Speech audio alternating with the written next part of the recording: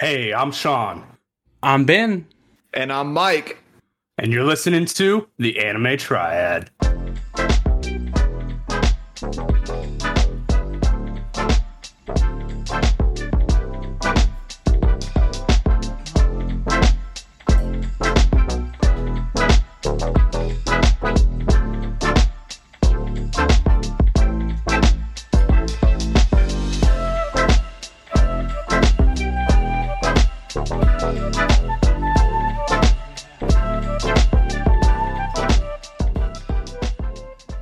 All right, we're back once again with another movie review, and this time we just watched Fullmetal Alchemist, the Sacred Star of Milos. And Sean's gonna start us out with his thoughts and grade. Cool. This is the only Fullmetal Alchemist movie, correct? Technically, there's two, but the Okay. first one they did, The Conqueror of Shambhala, is related to the original series that wasn't finished. The manga didn't finish yet. It was done way early, and it diverted very weirdly after, spoiler alert, Hughes' death. So it went a very different direction.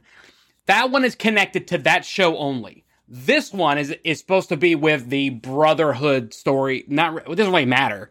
It's just Full Alchemist, period. So it could work with anyone. But this is the only one that stands alone. Cool. This movie was kind of long. Usually we're used to an hour 20 tops, hour 30 maybe. Yeah. So it's just short of 2 hours. Overall, I liked it. I quite enjoyed it, actually. A lot of cool things. The fights at the end, the fight between Edward and who we find out later to be Atlas and not actually Ashley. And then even more so when the real Ashley pulls a mountain from Game of Thrones and squeezes Atlas's head and squeezes it till it explodes. And then finally the fight between the real Ashley and Edward. I thought we had some quite a handful of good, even if they were short, good action fights with some great animation, a lot of back and forth. I felt the story had a fair amount of different threads throughout. There was two things that bugged me a little bit. One's just a tiny nitpick, and the other one I felt like they could have really reassessed how they presented this movie. So the nitpicky one was this movie came out after this, from what I understand, after Fullmetal Alchemist finished. Correct. And you couldn't tell that by the animation, for at least for the first half of the movie. The quality, I was watching it and I was like, am I watching Brotherhood animation or am I watching original animation? It was not as clean as it could have been, but towards the end, especially in the fights, it was much better. And I can definitely understand if you have a set budget, you want to put more equity into the places where you really wanted to shine. So that's why it's a nitpick, and that's why I can be okay with that. And with the Super Broly movie, right? Sure, exactly. So yeah, that's a nitpick. And then the thing that I understand why they did it, and it was kind of cool, but I just felt like they made it too complicated. So they have this colonel or this commander who we find out is Ashley at the end, and he's kind of, you don't know if he's pulling the strings. There's so many what we think of as villains. Like you got the chimeras, and then you think the bat people are, and then it's this general who we later found out is Ashley, and then it's this alchemist who we think is Ashley, but it's not Ashley, and there's too many pieces moving at once. It's like Spider-Man 3 almost, like too many villains happening. And so you're like, okay, who really is what's going on? Like, who's pulling the strings? And there's not really anybody. Like, they all have their own motives and stuff like that, which is cool. It adds some depth, and it shows that characters can be more complicated than just say, I'm a bad guy because I'm a bad guy. They have their own motives, and they have their own reasonings behind doing certain things. Some of them are just because they're jerks, and some of them it's because they think they're doing something good. But I felt like they overcomplicated it. There was this twist towards the end where we realize it's not Ashley and it's Atlas. And you're like, oh, wow, okay. So, like, all roads point to, there's the big bad. Ashley's dead. Okay. And you could have left it like that. Like, you could have left it that way and had a satisfying movie. They did bring back Ashley, which is also cool. It's also awesome that he survived. But after we kind of established Atlas as being the bad guy, and then it's very Naruto-esque. It's like, it's Obito, but then no, it's Madara, but then no, it's Zetsu, or Kaguya, but then no, it's Zetsu, and it's just like one after another after another. Not the exact same though, but a little bit. I don't know. Like, I don't know what the answer is, but I feel like they could have tied all these ends together in something a little more seamlessly than just a one after another, and kind of moving you around, so to speak. It's almost like you got whiplash because too many things are happening at once. So yeah, I mean, overall, I think it's a great movie. It's a good story. It's a little long. There's some places, especially where they go into the underground caves right before they realize the Star of Milos is probably a Philosopher's Stone. Like, all that's kind of drawn out. I would give it an A, maybe an A-. Good movie, a little too long. They were trying some new stuff at the end, which I can appreciate. And it's not like it failed, because it didn't. But I don't think I think there was a different way that they could have gone about it to where it wasn't as much of a whiplash for the audience. So I am a huge fan of this movie. So I first saw it back in 2011 when it came out. And then I watched it again with Mike. First time Mike saw it. Yep. Mike, we watched it together. We did. Mike, this is your second time seeing it, right? Yes, sir. This is my fourth time seeing this movie.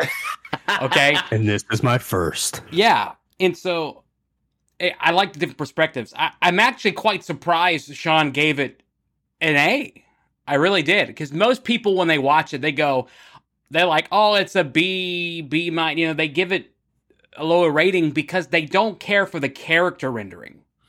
You know, how the characters are kind of drawn, and like, so, because it's a little more loosey-goosey on the front here, right? So always a silly reason for me, like, why you would give a movie a worse grade. Like, okay, so it's a little ugly, like, it's still good. And so I'm glad Sean gave it an A, because I think it is a very good movie. There's a lot that goes on. As much as I want to, it is not an S movie. It's an A movie. And I might give it A plus, maybe. Maybe we'll stick with A. We'll just stick with A. It's not an S because there are a couple things that do bother me about what was in the movie, because the movie's really long, but there's some things in the movie we don't need that didn't really play in any factor into what's going on. Example, meeting the old man who's the auto mail technician, because we don't need that, because we don't need Winry. Now, I don't have a problem with Winry. Love it. But you don't need it. You don't have to pause for him to go get his arm fixed. You just ignore it. It doesn't get broken. Like, that's fan service, because he's always breaking his arm. And Winry's always fixing it. Like, but I think a lot of people also like Winry. Yeah. So this is okay because it's that play on, like, the show. It's after the show is over, so you bring these things back, but you don't need it, but you're there because it's not a spin-off, like, it's not a continuation of the show, so you're trying to include people into, like, you try to include other characters, right, and get people back in, which is why Roy is there. Hawkeye does her turnaround shoot, though you don't actually see Roy burn anybody up.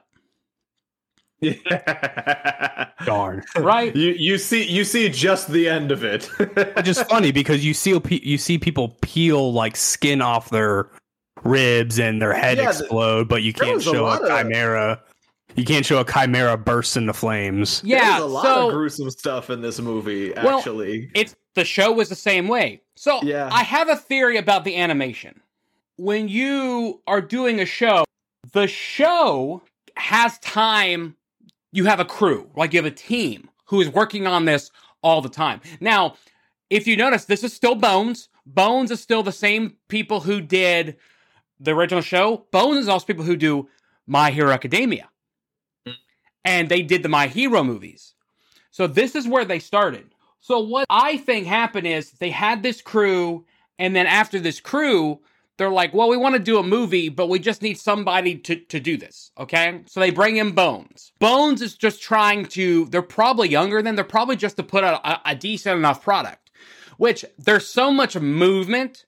So to save money, because there's so much movement and action, you're going to sacrifice the quality a little bit. Even though in the show, there's a lot of really high quality, but also the animation got weird. Unless you remember, like, the last part of the father fight where Ed punches him and the animation matches the movie. So I think when they're trying to really indicate, like the Chimera transformation, like, they're just trying to really show this thing is kind of brutal, kind of nasty. Let's, but how can we do it in a quick manner, but also not drop a ton of money on like, you know, on the animation? Because this is just a standalone story. It's also technically not canon, by the way, because the point in the show before they learned about the Philosopher's Stones and how they're made, after they go back to the library from Dr. Marco, right? Yeah. All the time where they would have that work, where the time is constrained to go exploring, would have been before that. As soon as they learn, there is no break in the story for them to go to this place. Yeah, I think we talked about that when we watched it years ago. Yeah, so there's no break in the story for that. I'm okay with that because I think it's still a really great story. Anyway, animation, yeah, it is weird. The music is incredible. Yeah, the background score is awesome. The little intro song, which was really short. Like, I was kind of hoping to be a little longer. Like the little intro song they did when they get on the train, and it's just kind of like, oh, here's 30 seconds and it's done. Ending song was really good. Killer guitar solo. Story, really great. I thought there was a lot of expositional parts that we didn't really need, or we could have saved time, especially dealing with, like, Julia talking sometimes. It just seems... I actually, some of those parts clarified something for me, and I'm going to get to that in my part. Yeah, and I will say, there's great story writing, because if you look, like, her interactions with fake brother, with Atlas, before she knows it's him, he's asking questions, and she's like, she's so excited that they're writing her excitement. She goes, do you remember this? Remember when you did it? And then they do the backstory. And it's like she's answering her own question for him. So all he has to do is close out. Like in the cave, he's like, that seemed like a lifetime ago. That is such a vague, open answer that it's you don't even think about it unless you've watched the movie. You're thinking, oh, okay, this must be the dude. Yeah. And you heard, like, in the thing, you heard, like, some attack thing, but then, like, he has a scar. You're like, maybe he just got scarred from the attack. And so they did a great job disguising. You don't see anything coming if you watch this for the first time. Yeah. Yeah, it's really great. Real Ashley coming in at the end, all, you know, Dr. Doom style with his helmet, and just, like, blowing up his face. It was great writing. And I agree with Sean. There's a lot of twists and turns here, and if you're not paying attention, you will get lost very quickly about what is what and who has what. But yeah, to me, a movie, strong film, love it. Cool. Yeah, man. So for me, I think actually I want to give it an S. So I'll just talk about a few things where, as far as the length is concerned, the 2 hours, despite it being almost 2 hours, it still didn't feel as long as the first Digimon movie. I mean, yeah, you know, that's the real power of quality, like, story writing, is that you don't feel like it's dragging on. You're just like, you just keep wanting to know what's next. And I think that the advantage of that is that, you know, when you're making a movie after a show is over, you want to give the fans what they want. You know, nothing is more disappointing than, like, show's been over for a while, movie comes out, and you go see it, and you're like, really? That's what they did? Just your typical, like, here's a bad guy, we stop the bad guy, yay, we're done? Like, come on. You gotta add some stuff in there, and I think that was their intention. I mean, that's why Winry was there, right? It's like, yeah, the show's been over for a while. You know, Winry's always fixing his auto mail. Let's just, you know, that's why we have the dude. But I know a guy who's got some parts. Like, yeah, you but know. the show. But here's the thing. So the last episode of the show aired, And then and on that last episode, when the show finale aired, they had the advertisement for the movie. Yeah. So it wasn't like they waited a year. The movie was out within 9-10 months of the last episode airing. Yeah. And not to say it was that they only do that if it's been a long time, but just like if you're gonna make a movie post end of a show, it's like you want to give the fans what they want. You know, don't be cheap on it. Don't just like, here's a bad guy, here's how we beat him. Woo! I liked everything about it. Now, the thing that got clarified for me, I've always wondered about the end of the show. Well, I guess not really wondered. Like, it worked for me that Edward gave up his door of truth to get Al's body back. Yeah. Right? And for me, that was always like, that's clever. But I think what this movie made clear is that when Julia was talking about the reward for human transmutation or whatever is the door. Like, that access to the door is like a desirable thing that people want. And the show never really made it that clear. Like, as far as the show talks about human transmutation, you want to bring someone back to life. Like, that's supposed to be the reward, but it's unattainable. And I think that probably somewhere along Amestrian, like, lore or something, access to the door was kind of like, oh no, it's about bringing people back to life, or it's about human transmutation or whatever. So that made it, like, no wonder it works, like, to give the door for Al's body, because that's what the equivalent exchange was the whole time. It wasn't even about human transmutation. That's just something that, like, happens to, and it doesn't even work. So that proves it even further. Yeah. Because, like, what did they transmute? They transmuted some ugly, like, blah, that fell apart in 2 seconds. So, like, it kind of makes it clear what they think is a human transmutation circle is actually access to the door of truth. And that's what they gave Al's body for, and Ed's leg. So yeah, I just that was really cool that kind of clarifies that particular aspect of the show and of the plot. So that's part of why I didn't really mind the exposition, even though it might have been a lot, and of course it contributes to the length of the movie. But it did serve a purpose, at least to me. Well, and you're right, and I think it also goes back to in the show when they're talking about how Father has, bastardized alchemy. How even in Kreta or Milos, the Milosians talk about the magma. And then over in Shing, they talk about the power of the tectonic plate, the tectonic earth power. And while Amestris is the only one that's different. And you know what? Now that you mention Father, it totally makes sense. Like, okay, because think about it. This procedure is for access to the door of truth. So the only people you're going to get to actually try this thing are, like, power-hungry madmen. You obviously don't want to encourage more of that. So how do you get people to open the door of truth to be sacrifices for your thing? You make them believe they can bring their loved ones back with it. Yeah. And eventually you'll get people desperate enough to try it, and they become the sacrifices. So that even adds up even further. That, like, the whole human transmutation thing was just, like, a lie set up by Father to get sacrifices. What a bitch. Like, holy shit. Like, that's, yeah. Yeah. That's a lot, man. So for me, it's an S. Just like the fact that it clarifies that on top of being an excellent movie. Like, I love the twists. I love that you don't always know who the real bad guy is, and that sometimes you think you do and it's not, but then sometimes you think you do and it is, but it isn't. And then, like, brother is back, and it's just cool stuff. It's an S for me. I enjoyed it the whole time. Another thing that it does is it expands the world of Fullmetal Alchemist for us, because we never go west. We talk about Drachma, right? We talk about Drachma. Mm-hmm. We talk about the east with the Ishvalans and the Ishvalan uprising and Leor and all that stuff. We never go west, except you hear about west in the show when I think Breda got sent west. Yeah, like they casually just sort of on the side They said the word west with Krata. They said the word west, right? Yeah. So you get to see more about Krata. You see this really cool town they developed. Like that was next level right there.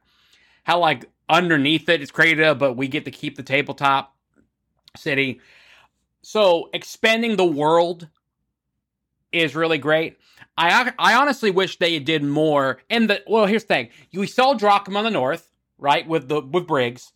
East is Ishval, but it's also T'Ching. Yeah. The south is actually Rizenbul, because Rizenbul is in the south when you look at the map. I thought Ishval was also well, I guess it was southeast. It's southeast, yeah. Yeah. But they talk about the Eastern Uprising. Yeah. So Rizenbul is down there too. So now it makes sense. They've covered pretty much map, everybody around that they talk about. So yeah, great movie. Also, I brought this up while we were watching the movie, but after Miranda gets stabbed and she's on the ground and she gets back up and stabs Atlas, she has a submachine gun strapped to her arm though. It took more effort for her to stab him than to literally just shoot him full of bullets. Movie's done. Movie's over, y'all. That's it. We good. Miranda could have ended that then.